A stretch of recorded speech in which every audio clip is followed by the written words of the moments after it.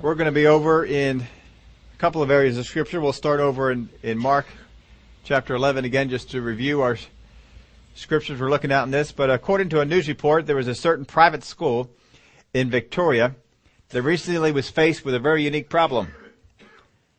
A number of 12-year-old girls were beginning to use lipstick and would put it on in the bathroom. Well, that was all fine, but after they had put on their lipstick, they would go and press their lips up against the mirror. I've never had to apply lipstick, so I'm not exactly sure why that would have to be done. But at any rate, that's what they were doing. So they're leaving dozens of these little lip prints all across the mirror. And every night the janitor had to go in there and scrub off the lipstick off of there. And, they would talk to the girls and they would tell them, not to do this. And, well, you all know how far that'll get with you with sometimes. And so the lipstick kept appearing and the janitor kept cleaning them off. So one time a teacher had pulled the girls into the room and said, we want you to understand how difficult it is for the janitor to clean off the mirror from you girls when you press your lips up against there and put the lipstick on. And so I asked the janitor to come into the restroom here with us, and so he could demonstrate and show you how hard it is to get those lipstick marks off. And so with that, the janitor took his big window cleaning, the little thing you get dip in water and all that, and he dipped it into the toilet and spread it over the mirror and scrubbed it off. And so they could see how difficult it was. They said they never had another problem from that point on of the girls putting their lips on the... Well, they say there are teachers and then there are educators. Well, Jesus is certainly a teacher and an educator. And we're going to get an education here today on some things. Sometimes you can hear some stuff and it just doesn't sink in. You just don't quite act on it. You don't quite do it. And then all of a sudden, you see the janitor wash off the mirror. And it dawns on you what you need to do.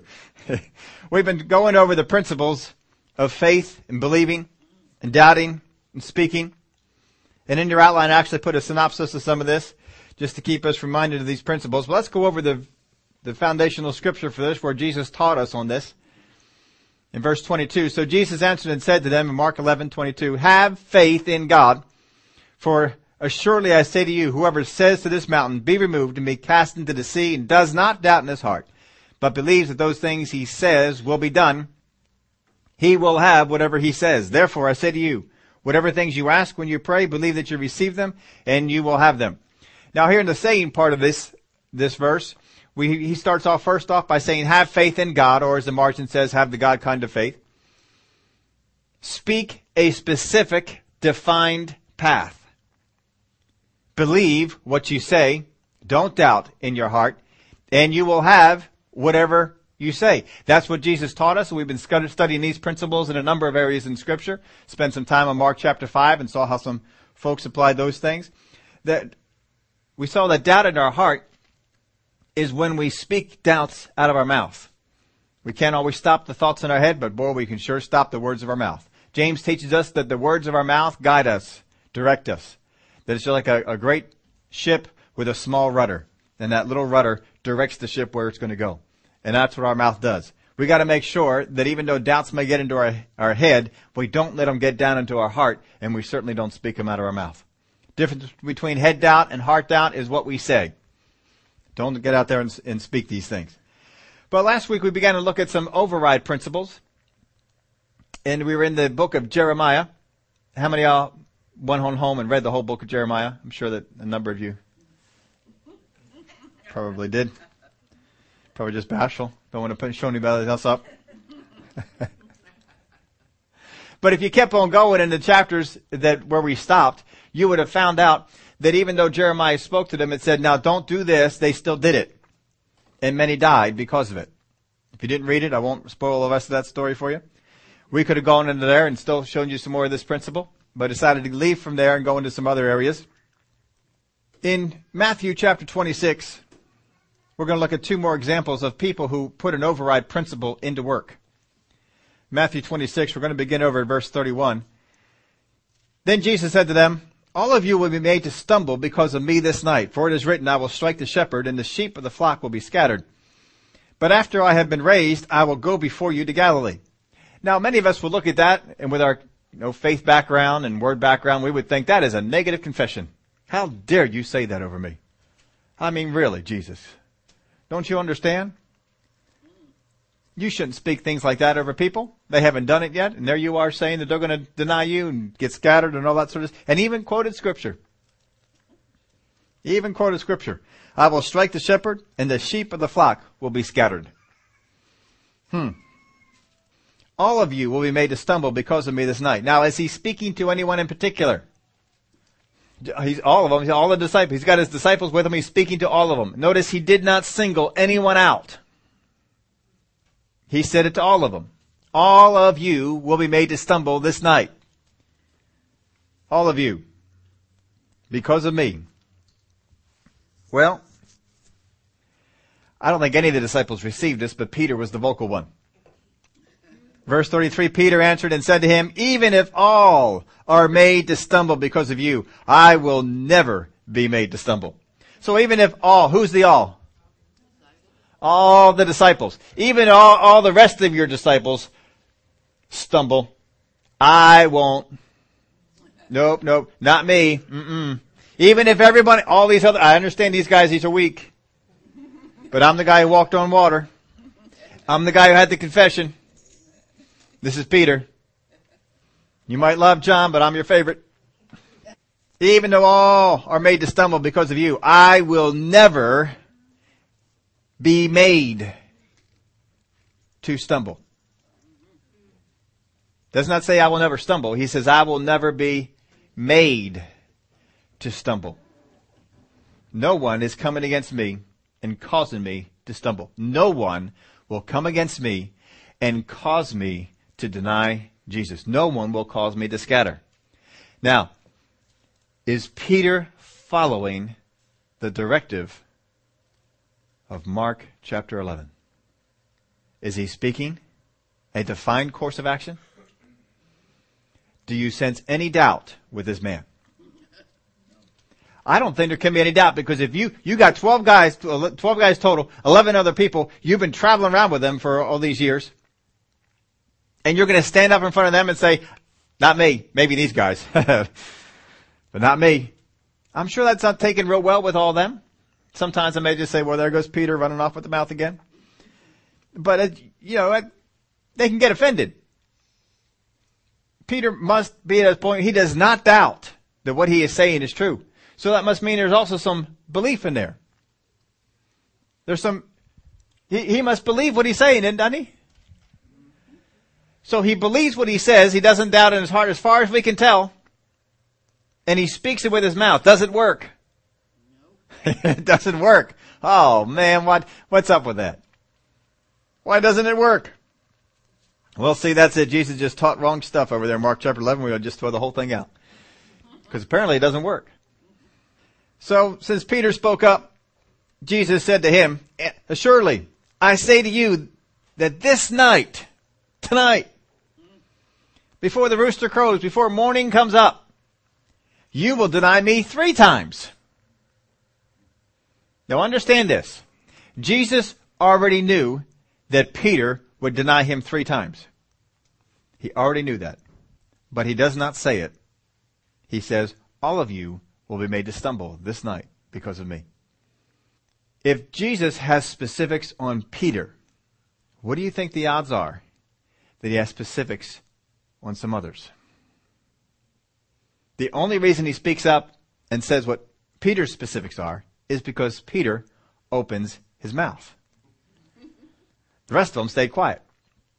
If John spoke up, he'd say, John, you're going to do it twice. And Matthew, 4 times. He may have been to go around the room and tell everybody how many times that they would have denied him. It seems to be that Jesus knew.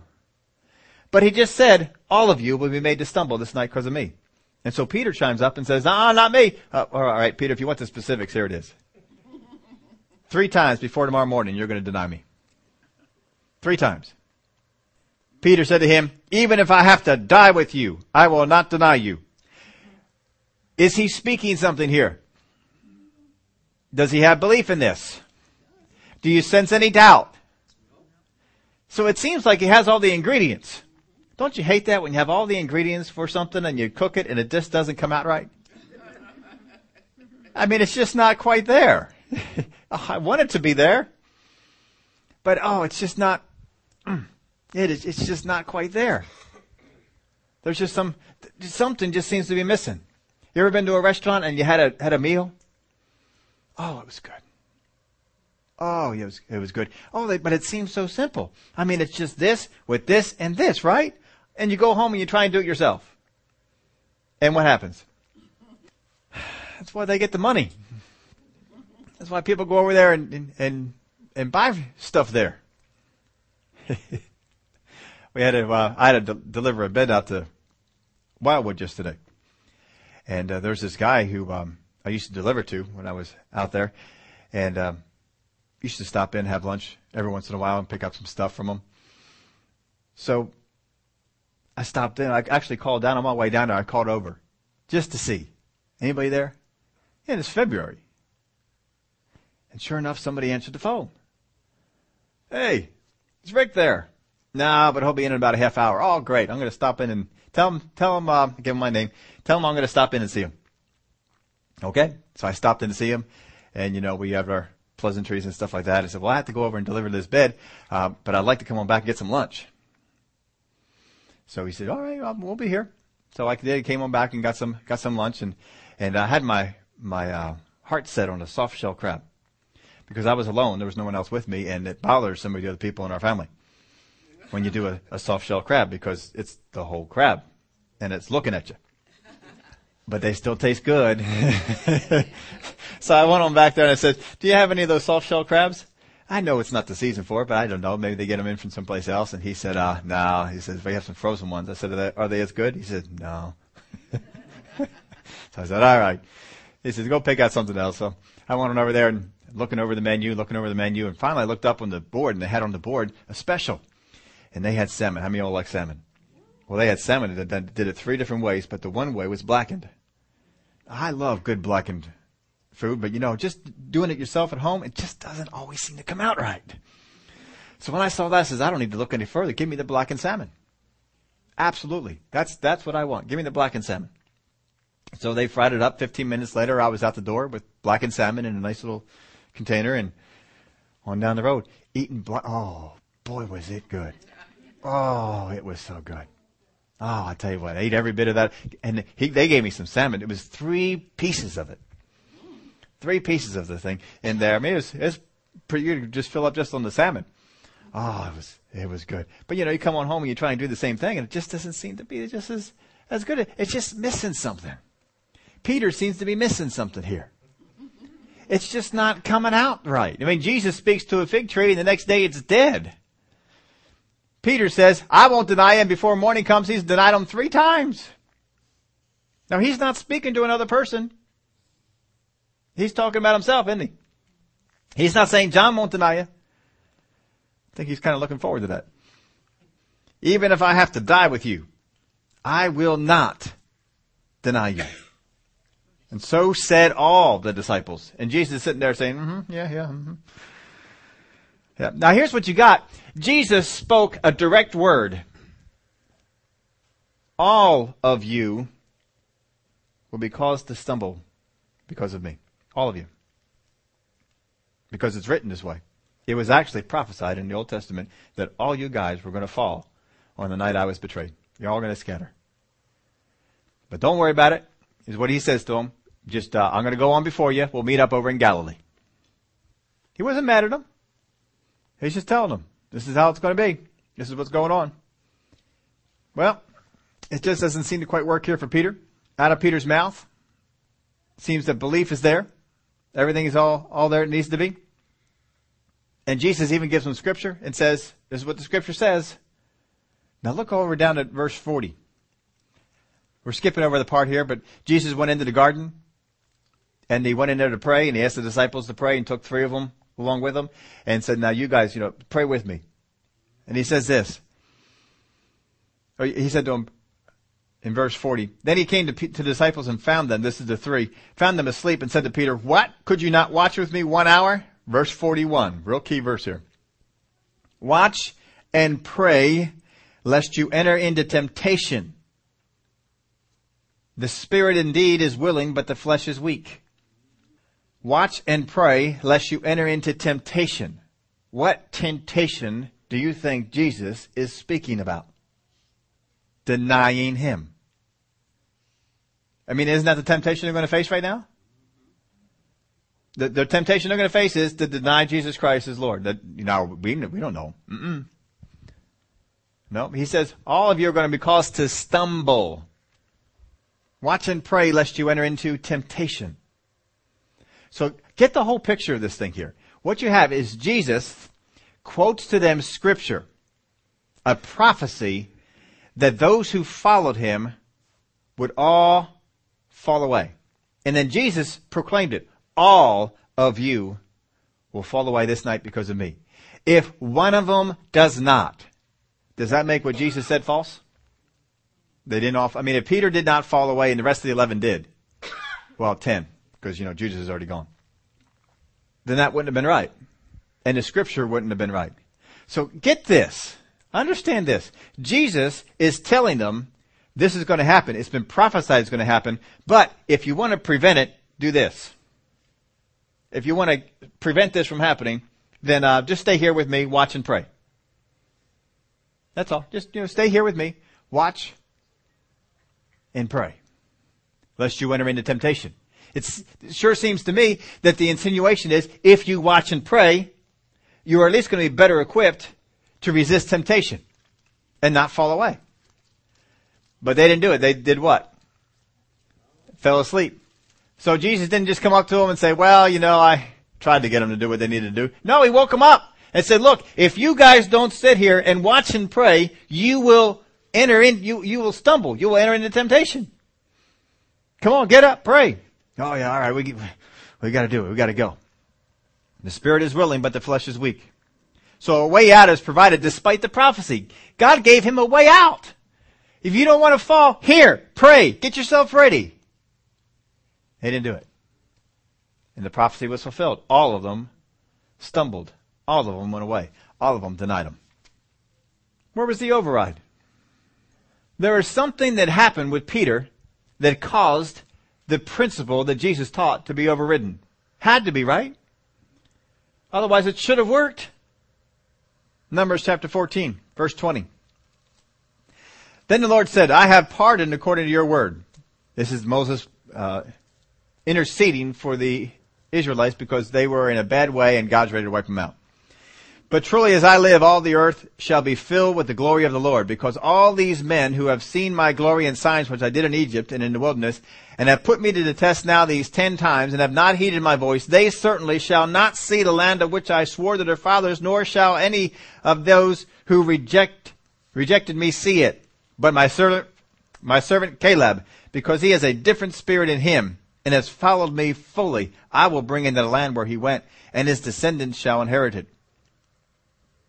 Now the Amalekites and the Canaanites dwell in the valley.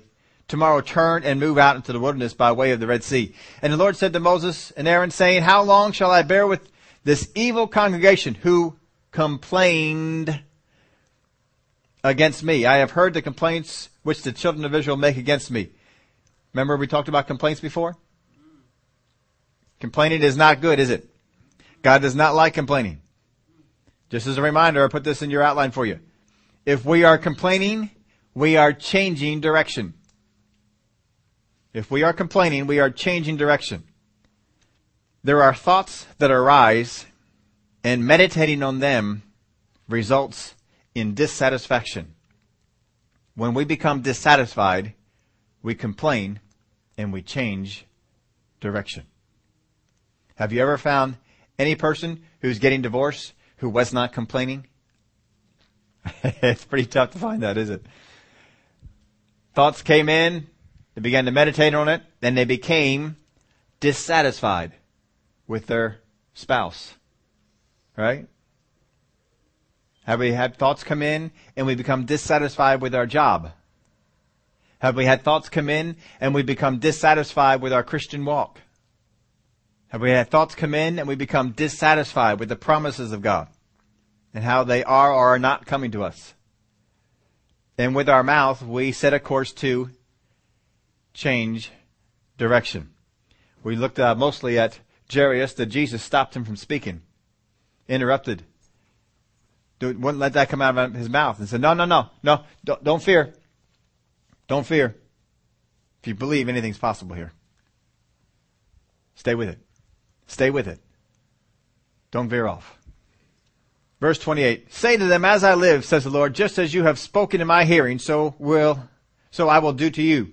The carcasses of you who have complained against me shall fall in this wilderness. All of you who were numbered according to your entire number, from 20 years old and above, except for Caleb, the son of Jephunneh, and Joshua, the son of Nun. You shall by no means enter land which I swore to make you dwell in, but your little ones, whom you said would be victims, I will bring in, and they shall know the land which you have despised. It is hard to say, if we complain against a thing that God has promised us, that we are not despising it. And that's what he accused them of. How many times you ever heard people, we start teaching these principles of faith, some churches bail out on that. They don't teach principles of faith because then people rise up and they complain, well, you can't, God doesn't always, and they complain. Why? Because they've despised something that God has put out there. Hard to say you're not doing that. Not you, but, other people. Other states. Far away. Verse 33, and your sons shall be shepherds in the wilderness 40 years, and bear the brunt of your infidelity, until your carcasses are consumed in the wilderness, according to the number of the days in which you spied out the land. 40 days, for each day you shall bear your guilt 1 year. Namely, 40 years. And you shall know my rejection. I, the Lord, have spoken this. I will surely do so to all this evil congregation who are gathered together against me. In this wilderness they shall be consumed, and there they shall die. Now the men whom Moses sent to spy out the land, who returned and made all the congregation complain against him by bringing a bad report of the land, those very men who brought the evil report about the land died by the plague before the Lord. So they're already gone.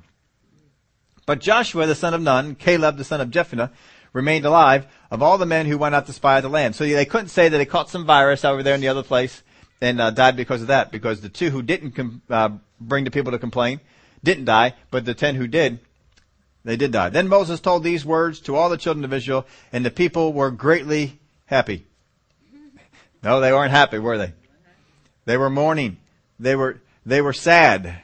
They didn't like this. No, that's not right. Oh, no, we don't want to do that. No, we've complained before against God. He never got this mad. Why is he so mad at us now? Come on. Verse 40. And they arose, who's they? The people of Israel. They arose early in the morning and went up to the top of the mountain, saying, here we are, and we will go up to the place which the Lord has promised, for we have sinned. Are they saying something? Are they speaking a direct course of action? We will go up to the place which the Lord has promised, for we have sinned. You think they believe it? Are you going to go into battle with giants if you don't believe it? See, they made it about face, and they turned, but the reason they turned was not because of the words that God had spoken of promise, it was because of the words God spoke of judgment. Oh, we don't like that judgment. Oh, we're going to go. We're going to go on ahead here, and we're going to do this. We're ready now. We're ready. Let's go. And we all got up there, and we're ready to go. Verse 41, and Moses said, now why do you transgress the command of the Lord? For this will not succeed. I think this is definitely where the psychologists have gotten the reverse psychology from. It's right here. Because God says, go up. No. All right, don't go up. Yes.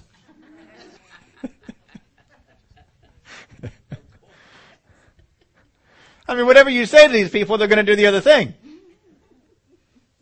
Go up to the land. It's great. No. All right, don't go then. Stay out here and die. No, we'll go. I think if God would have come back and said, all right, go. No, we're not going to go. I don't know that for sure, but, oh man. Do not go up. lest you be defeated by your enemies, for the Lord is not among you. But he's just with us yesterday. He's just here yesterday. Where could he go? I mean, how much difference can a day make? Remember we talked about that before? How much difference can a day make? Well, this time it made a difference the other way.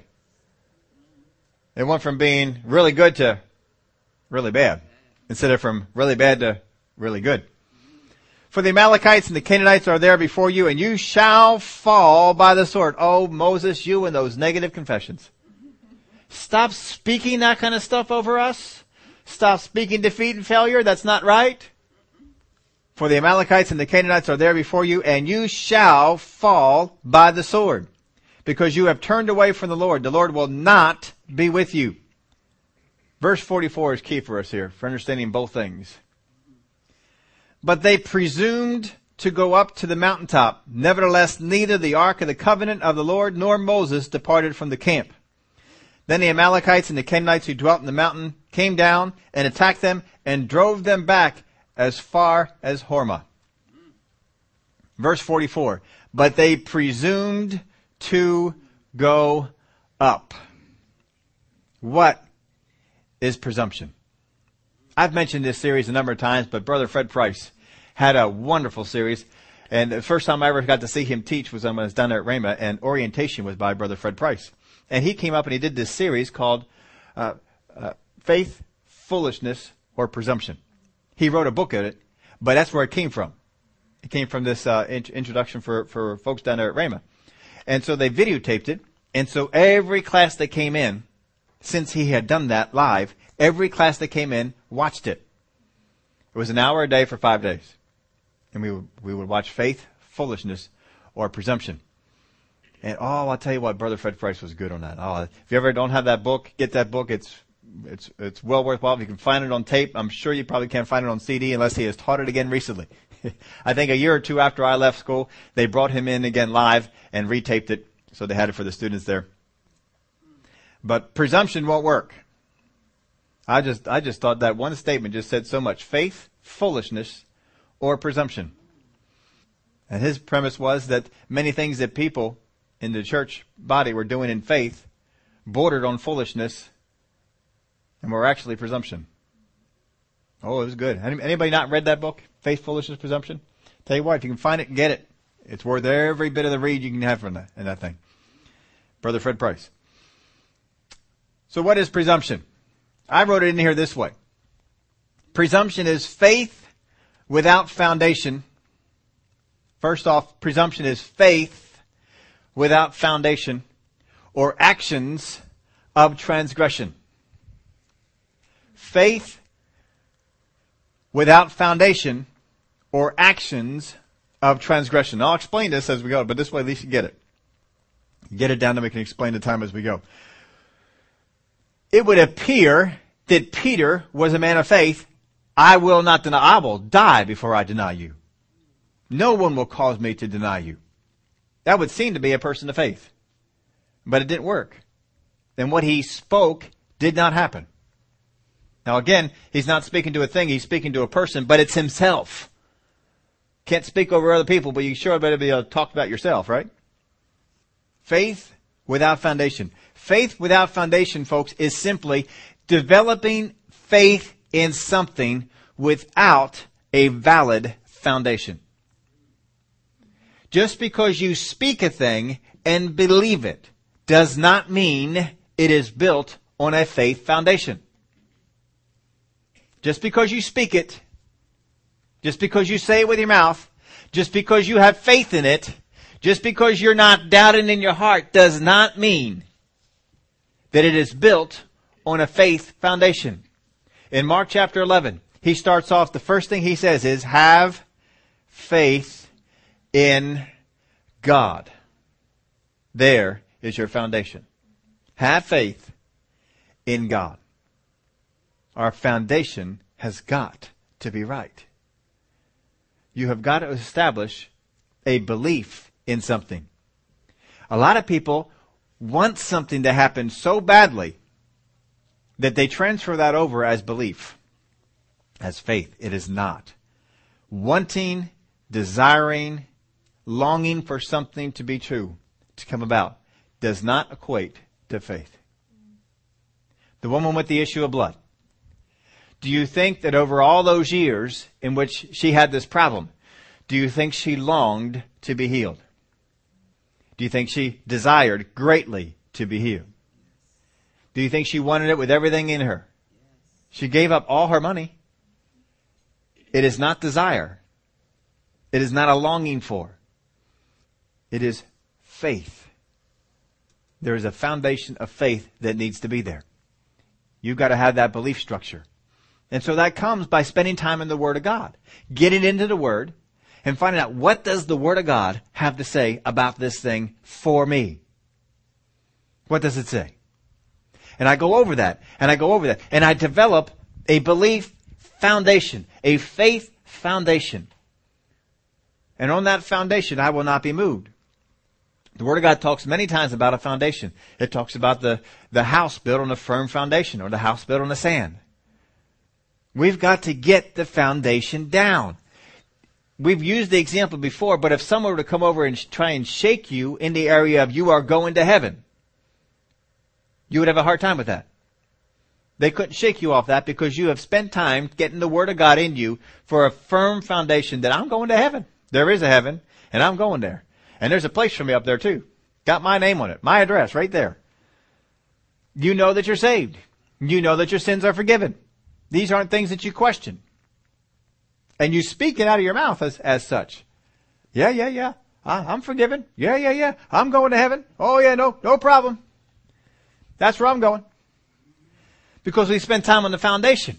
But sometimes we want something so badly that we just skip building the foundation and we go right to, I'm going to say this is mine.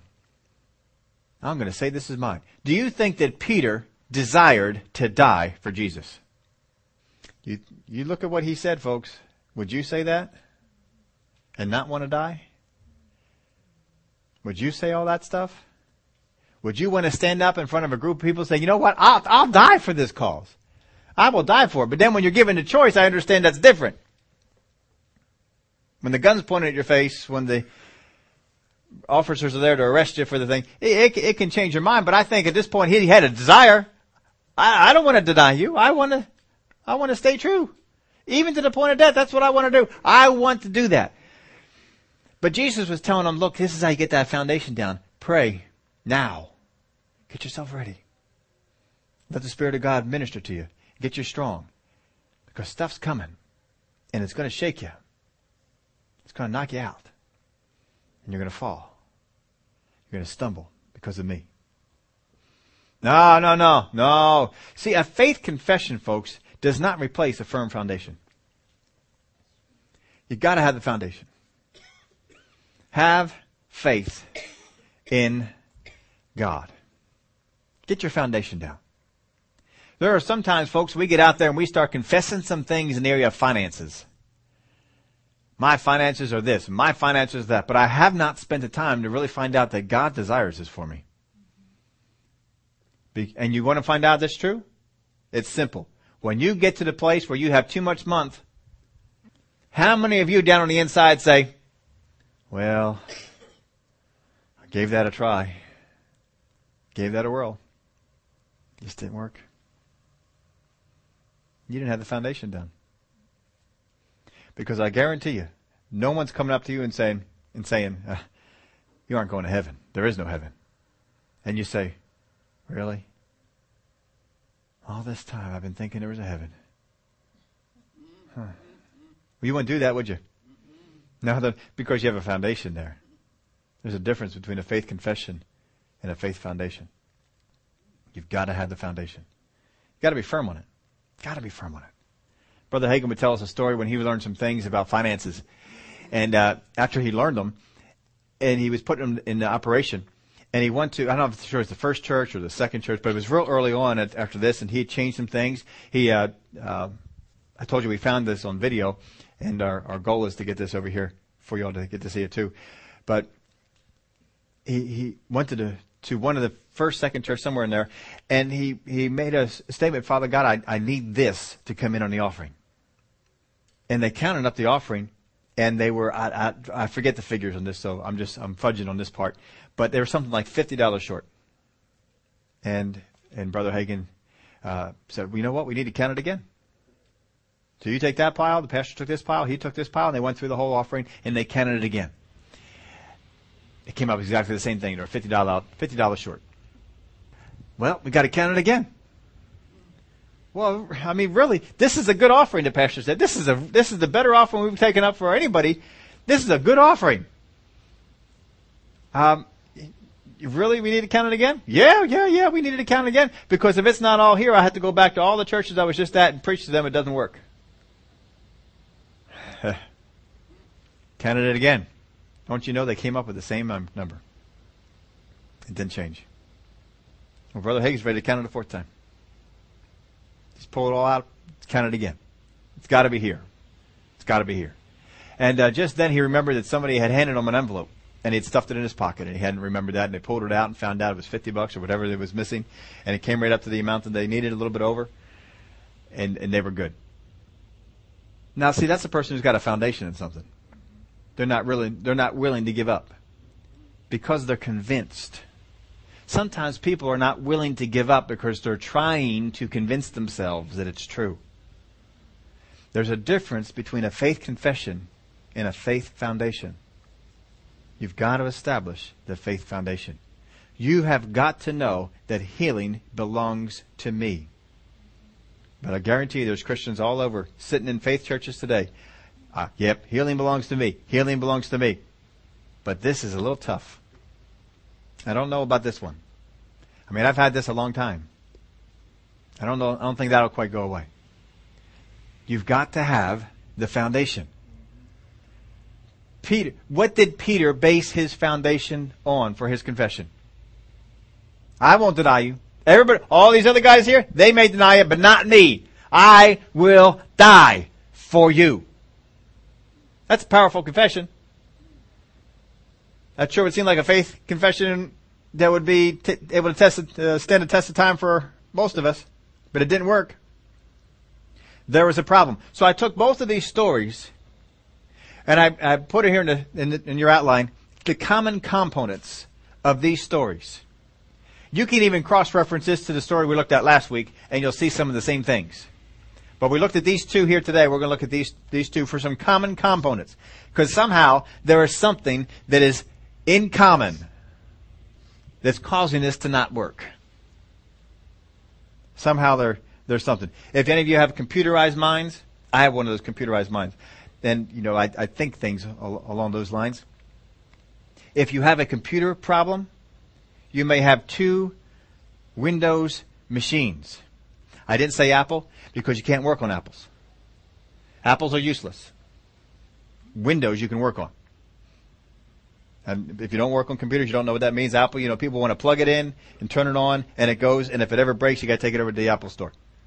I don't want a computer like that. I want one that I can fix. And so, you have 2 or 3 Windows computers, and there's something wrong with this one. But it's not wrong on this one, and it's not wrong on this one. You know what you have to do? You have to find out what are the common elements that all these computers have together. And then what are the common elements that are unique to the computers or computer that is not working. Now you've isolated something. That's what you got to do. You have to isolate it down. All right, well, these two over here have this program, and this program, and this one doesn't. So maybe there's a conflict between these programs, and that's what you have to do. You have to find a common component. So we're doing the same thing here. We're just using that same strategy here. What is common with Peter? What is common with the folks in Israel? Because we've all had some things like Peter where we said, that won't happen. We made faith statements. We all have people like Israel where we've gone up on the mountain, ready to go out to battle. All right, I'm ready now. Let's go get them. And we turn tail and run. The first thing is a hard heart. The very first thing in this list is hard hearts. For Peter, it was a hard heart. For the nation of Israel, it was hard hearts. But you understand, they were hard to something. What were they hard to? Well, Peter, we looked at him first. Peter when Jesus said, all of you will be made to stumble this night because of me, and then he quoted scripture, what was Peter's reaction to it? No.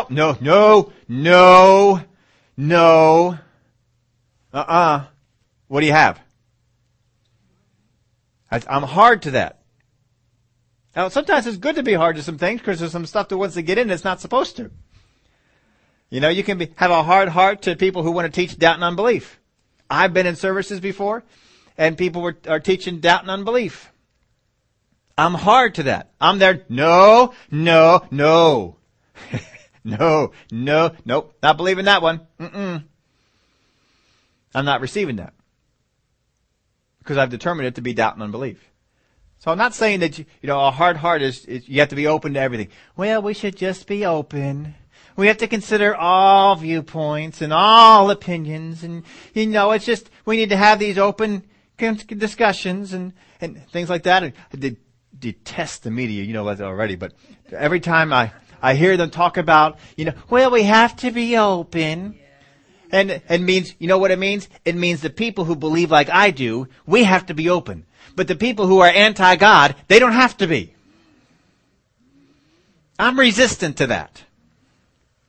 I don't like that. No, don't be telling us that we got to be open and you guys are closed. That's not right. Hard hearts, they're hard to some things. Peter was hard to Jesus saying, you're going to fall tonight. And then Peter says, look, Peter, you're going to fall 3 times. Before morning comes, you're going to fall 3 times. Oh no. What's he doing? Now this is Jesus. Jesus is trying to speak into him.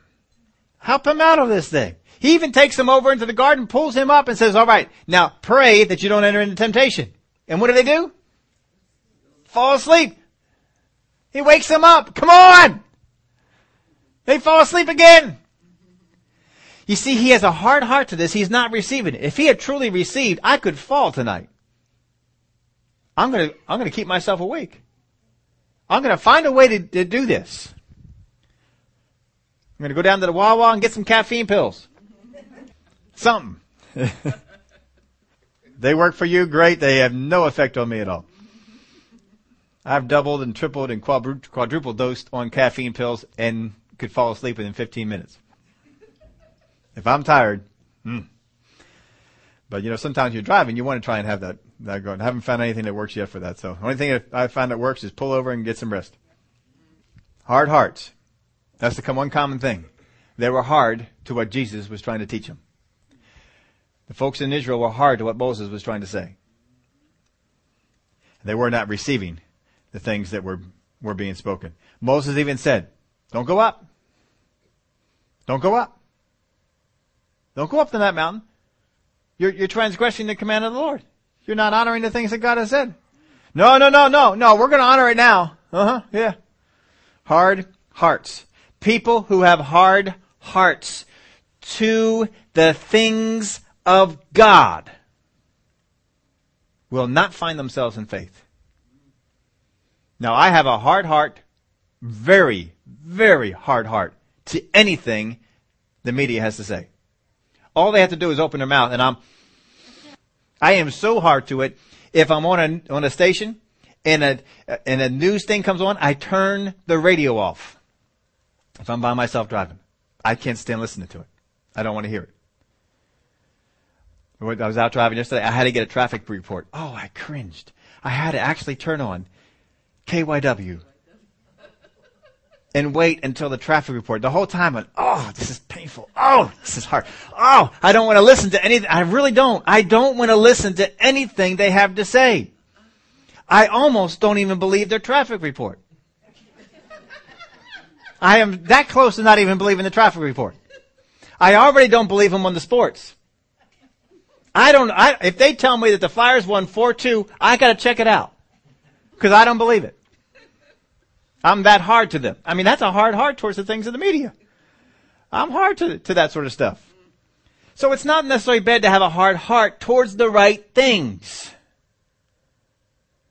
But you got to determine which things you're going to have a hard heart towards. And Peter picked the wrong one.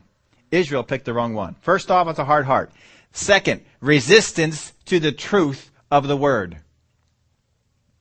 resistance to the truth of the Word. When the Word of God is spoken, I don't know. Because, there are people out there, Christians, good, I know you haven't met any of them yet, but they're out there. Christians, who if you show them something in the Word, do you see, here it is in the Word of God. It's right here. Can you see it? I don't know about that. Dear Lord, people, get saved! Get born again! Please! If it's in the Bible, and it says this, I'm not so sure about that. I have no patience for that. Especially if they're a Christian for a while. You want to know? Fine. I'm out of here. I don't need to talk about it to you. Die. I'm alright with that. Go with it. See how that works for you. Sometimes we got to get a little more compassion than that, but Jesus ran into people who were resistant to the Word. What do? Yeah, see you later. We're out of here. What do you tell the disciples? If they resist the Word of God or you're preaching in the cities, what do? Leave. Shake the dust off your feet as a sign. Now, and James and John, they got this down. And so when they saw the people not respond well, they said, shall we call fire down from heaven? You want me to see it? Can we? Can we please? I really want to do this. I want to watch them burn. I understand that. Because I am looking forward. I know that my mansion has a little viewer in there, and I can watch Katie Couric. Every morning I'm going to turn on, Good Morning Heaven. Because she has deceived a lot of people. She has put down a whole lot of things about God. And unless she repents, folks, I think her section of hell is going to be a whole lot hotter than everybody else's. Same thing of folks like Dan Rather and all these other guys out there. They have deliberately put God down, challenged God, said things that were false, misrepresented stories to make people who were serving God look badly. And you know what, folks? You pick a fight with God. Because there's a scripture that says, whatever you do to the least of these, my brethren, you did it to me. Just imagine Katie Couric doing some of the things she's done to God. That's one of those ones that when it gets to that time, stand back. Give them plenty of room. Resistance to the truth of the Word. There are some people that you go up to, and as soon as you mention the Bible, as soon as you mention the Word, hard. Resistance. No, that's the Bible. That's the Bible. And you expect it for people out in the world, but folks, Christians, if you see it in the Bible and it is against what you think, you better start changing. You better start changing. Maybe you didn't know that was in the Bible before, but now that you see it, you better start changing. Don't give me let me meditate on that for a year or two. God says, you know it now. What are you going to do now? Resistance to the truth of the Word. Peter resisted the Word. Jesus even spoke Scripture. No, that Scripture is wrong. I don't know who wrote that, Jesus, but whoever wrote that Scripture, they're wrong, because I'm here. And I'm not fallen, so they're wrong. They didn't know I was going to be picked or something. I'm not sure what it was, but they're wrong. Resistance to the truth of the Word. Third, denial of facts, faults, and weaknesses in themselves. The children of Israel denied the facts, the faults, and the weaknesses in themselves. When Moses said, God's not going to with you. You have transgressed the commandment of the Lord. You have not done what He said to do. He's not going to go with you. No. God likes us. God's going to be here. God's going to go with us. We're going. Denial of facts, faults, and weaknesses. Jesus came up to Peter and said, you're going to deny me? No. John might. Not me. No. James, I can see him, but not me. This is Peter. Jesus, this is Peter. I walked on water with you. Denial of facts, faults, and weaknesses. Folks, there's times that God is going to speak a word to you, and because I'm believing for a certain thing to happen, and God will speak a word. You need to change this. You need to start walking more in love. You're not walking enough in love. It's hindering you. I rebuke that. Devil, get behind me. No, I'm a love man. I'm a faith man. I'm a word man. No. Denial of facts, faults, and weaknesses in themselves. God can even come up and say, Peter, by the morning you're going to deny me 3 times. No.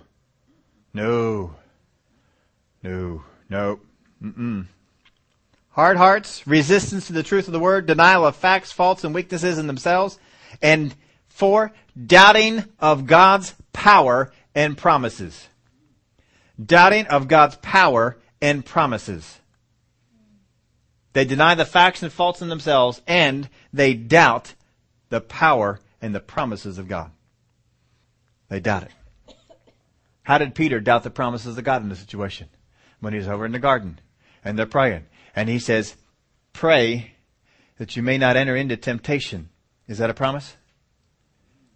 Is that speaking about the power of God? Does he listen? Well, he was tired. Oh, it's a shame. We should just get a timeout. Doubting of God's power and promises. That's what Israel's problem was. They doubted God's power and doubted God's promises. Now all of a sudden the next day, oh no, I'm with it. Yeah, God'll do it. Number 5, truth is not always positive, but it is better to know and act. You may not like the truth that God's word points out for you, but it's better to know it and act on it. You just deny it. Just put your head in the sand. Not going to happen. If you want this principle to work for you, you need to meditate into the Word of God, and to the point where it develops faith. And you have that faith is rising up on the inside of you. And you can look at that thing that you are up against and say, no, I will conquer you through faith in God's Word. You will not stand in my way. I'm over this thing. And then you speak out of that faith against that mountain, and that mountain will be cast into the sea. But you got to develop that faith for yourself. Now, here's a whole lot of folks out there, a lot of Christians pick up on this stuff, and they start speaking that things will change. It's just like going up, mountain, do something. Jesus didn't come and say that those people go up and say to the mountain, do something! Do something! Anything, just something. Do it! Now! No! He didn't say that. He said if you say to this mountain, be picked up and cast into the sea, and believe it in your heart, don't doubt, then you will have what it is that you say. But you see, we're not developing a plan. We have no faith for a plan because we haven't developed a plan. Well, I don't care how God does it, I just wanted him to do it. And good for you. And God's saying, what does he want to do? Do something! Something! Do it! Sit over there waiting. God, come on, do something. God, do something. God's saying, do something. We're saying, do something. You do something. No, you do something. Quit it. God says, say to this mountain, be removed and be cast into the sea. You need to know what your enemy is, what your obstacle is, and where you want it to go, and how you want it to get there. And say it. How are you going to get out of debt? I don't know, I guess just make enough money. Well, there you go. Are you speaking to the mountain? No, I'm just asking for something to happen. I don't know what, something. Something ought to, just something. Make some money. If it makes some money. No, what's your strategy? What's your plan? How are you going to get out of debt? How are you going to get that mortgage paid off? How are you going to get that car paid off? What you going to do?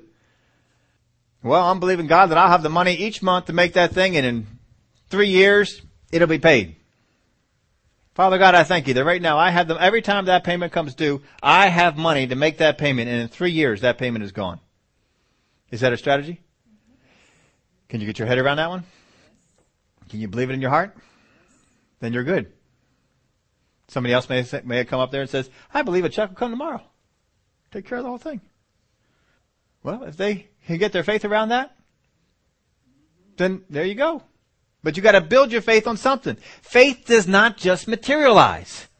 It comes from something. You got to read something in the Word of God that says, this is the faith. This is the thing. This is what you need to do. How many are believing for a healing? How are you believing for that healing? You want to just pop out of the air? Oh, God, I just want to wake up tomorrow and not have any pain. Come on, how many said that? I want to wake up tomorrow and just not feel sick anymore. I want to wake up tomorrow and no more, whatever it is your condition is. Come on, we've all thought that. Why? Because we're discouraged. Where does discouragement come from? We had some complaining, and in the complaining we did some changing, and now we're discouraged. That's why it's not getting there. You don't get there that way. What you do is you establish a pattern. What do you want done? I want this to get done. This thing is going to be done. How's it going to get done? How are you going to be healed over that? Well, I believe if I go to a Benny Hinn meeting and he lays hands on me, that I'll be healed. I believe that. Good. Somebody else might be saying out there, I don't like Benny Hinn. I'm not going to no Benny Hinn meeting. Well, that's fine. Whose meeting you want to go to? Maybe you say, I don't want to go to any meeting. I'm just going to use the name of Jesus. Well, you meditate in the Word of God. You build yourself up on that. I can use the name of Jesus on this thing and it'll be done. Well, sometimes people pick it because it's the easiest way. Well, I don't feel like going all the way out to Philadelphia and waiting in line and, finding parking. You know what that's like. And then you got to face the traffic to get out there, the traffic to get it back on home. And it'll be like midnight before I even get home. I don't feel like doing it. I think, you know what, I'm just going to believe that, I'm just going to say it. It's going to happen. You know where your faith came from? Laziness. Not from the Word. That's why it's not going to work. You don't have a faith foundation. You have a laziness foundation. I want the easier way. I don't want to go all the way down to that meeting. People say funny things about Benny anyway. You know what, folks? I don't care if you like him or not. You get healed in the Benny Hinn meeting, isn't it just as good? Glory to God, and they get healed. Here's some of the other figures that go around. Rodney Howard Brown. And he one day goes around and does some of those, and maybe go down to Creflo Dollar. He's got a seminar going on. He'll lay hands on you. All you need to do is get your faith in it. The woman with the issue of blood had faith that who would do it? Jesus. Not the disciples. She passed the disciples on the way to Jesus. She had faith in Jesus. And sometimes you're praying, then God will rise up inside you, go over to this person's meeting. Well, I don't even know that person. I don't like that person. Go to Benny Hinn's meeting. I don't even like Benny Hinn. It's kind of ugly. That suit he wears all the time? Dear Lord. But you see, what are you doing then? You're bringing in an override principle. Because you are resisting the word that God spoke to you. And you've overridden the thing that you say you're believing for. And it's not going to happen. The reason maybe God wants you in that particular meeting that he was leading you to was because they were going to unlock something. They were going to say something that's going to help you out. There was something that you needed. There was an ingredient missing. It's simple. But someone was had the words, and they were going to say it for you. And God said, that's where you need to be, because he heard that. He's going to say it for you. And when you hear that, you'll understand. God may not say all that to you. Now, the story we read in Matthew, he just said, come on over here and pray. He didn't say why. He came back. He then told him why. And then it still didn't even stay there. You're believing God for something. God is going to speak something on the inside of you. He's going to say, go and do this. Believe for this. Go this way. Don't resist the word that comes. Don't resist it. Don't have a hard heart. Don't resist the truth of the word. Don't deny the facts, faults, and weaknesses in yourself. And don't be doubting God's power and ability, his promises. Don't do it. If God speaks to you, Steve, I don't want you to have anyone lay hands on you. I want you to do it this way. Now do this. Yes, sir. Yes, sir, I'll do that. See, too many times, folks, we have faith confessions to try and generate faith. You generate faith in the Word of God, not by having a faith confession. Well, yeah, Abraham. Sure, Abraham said, I'm the father of many. For how long? Generate faith from the Word of God for your situation. What is going to work for me to get me past that mountain is not the same thing that's going to work for you. But God knows who you are, where you are, and what you need. And He's going to speak some things to you. And when He speaks them to you, do not resist it. Yield. Don't find yourself like Peter. No, not me. No. What if Peter would have just said, wow, I didn't think I was capable of that. You really mean I could deny you? Yes, Peter. Is there anything I can do to stop it? Is there anything I can do to build myself up? Anything at all? Well, yeah. It's not a foregone conclusion this will happen. You can do some things. He would have been open. When God speaks some things to you, He may point out some weaknesses and say, Steve, you got this problem over here. Now fix it. Yes, sir? Yes, sir. I'll fix that. Don't have a hard heart. Don't resist the truth. Don't deny the facts, faults, and weaknesses in myself. Stop doubting the power of God and His promises. Truth may not always be positive that we get from God, but dear Lord, it sure is helpful. Sure is helpful. I'll put this in the end here. I do not produce faith by what I say. I do not produce faith by what I say. I speak what I already believe, not what I desire. Speak what you believe. Not just what you desire. Sometimes we get, I desire to be out of debt. Why do you desire to be out of debt? Well, then I'm going to go to work. Can you really build a foundation of faith for that? No. We build a foundation of faith from the Word of God. When we do that, and then we begin to speak that out, our situations will change. And we won't be caught in that group of people that, there's Peter, there's Israel, there's the folks that Jeremiah is ministering to, and their confession isn't working. They're having a confession, but it's not working. It's not changing the thing. You've got to believe that God's Word gave you the instructions, that God's Word gave you the promise. And you've got to hang on to that promise the same way that you do to heaven, the same way that you do to the life that is to come, the same thing that you do with the kingdom that is to come. You've got to become that convinced. Those things are faith foundations for you. Now get healing in that area. Get finances in that area. Whatever it is that you're facing, get that in that area.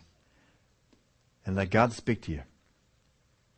And let God minister to you what you need.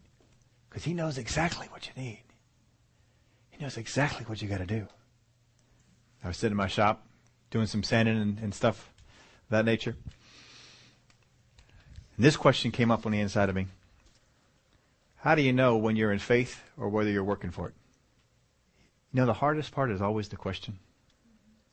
You get the question, and if you can ask the question, God speaks some answers to you. And so I got some answers on the thing. How can I tell whether I am in works, believing for this thing, or if I'm in faith? And you know what? It's really easy to tell. It's not even hard. You'll be able to do it. Now, here's what you got to do. When you hear it, make sure you don't resist it. I'll show it to you from the Word of God.